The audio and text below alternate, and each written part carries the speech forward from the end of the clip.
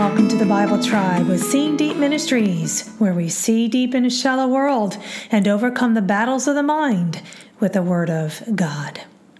When we face troubles, we can feel helpless, right? But God stands ready to help.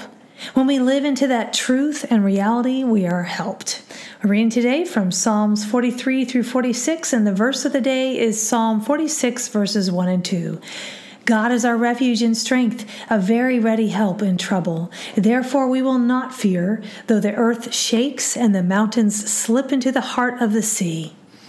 In context, these three psalms were written by the sons of Korah, who wrote a total of 11 psalms. And of the three sons of Levi, who were Gershon, Merari, and Kohath, the Kohathites were responsible for the care of the sanctuary.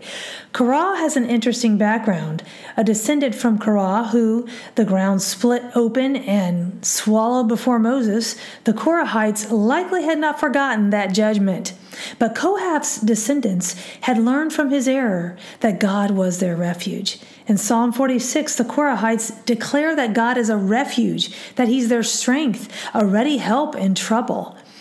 And because of this reality of who God was to them, they did not have fear, though the earth shakes and the mountains slip into the heart of the sea. Earth shaking was a reminder of his ancestor, likely. And so the key words, the first key word I chose is the word refuge, and it is the Hebrew word makaseh. And I love this definition, the person to whom one flees. We have looked at the word refuge before, but this definition is meaningful to me. We can have a fight or flight mentality, but when we flee to God's presence, we have peace. The second key word is the word ready, which is the Hebrew word matzah. It means certainly, to be present.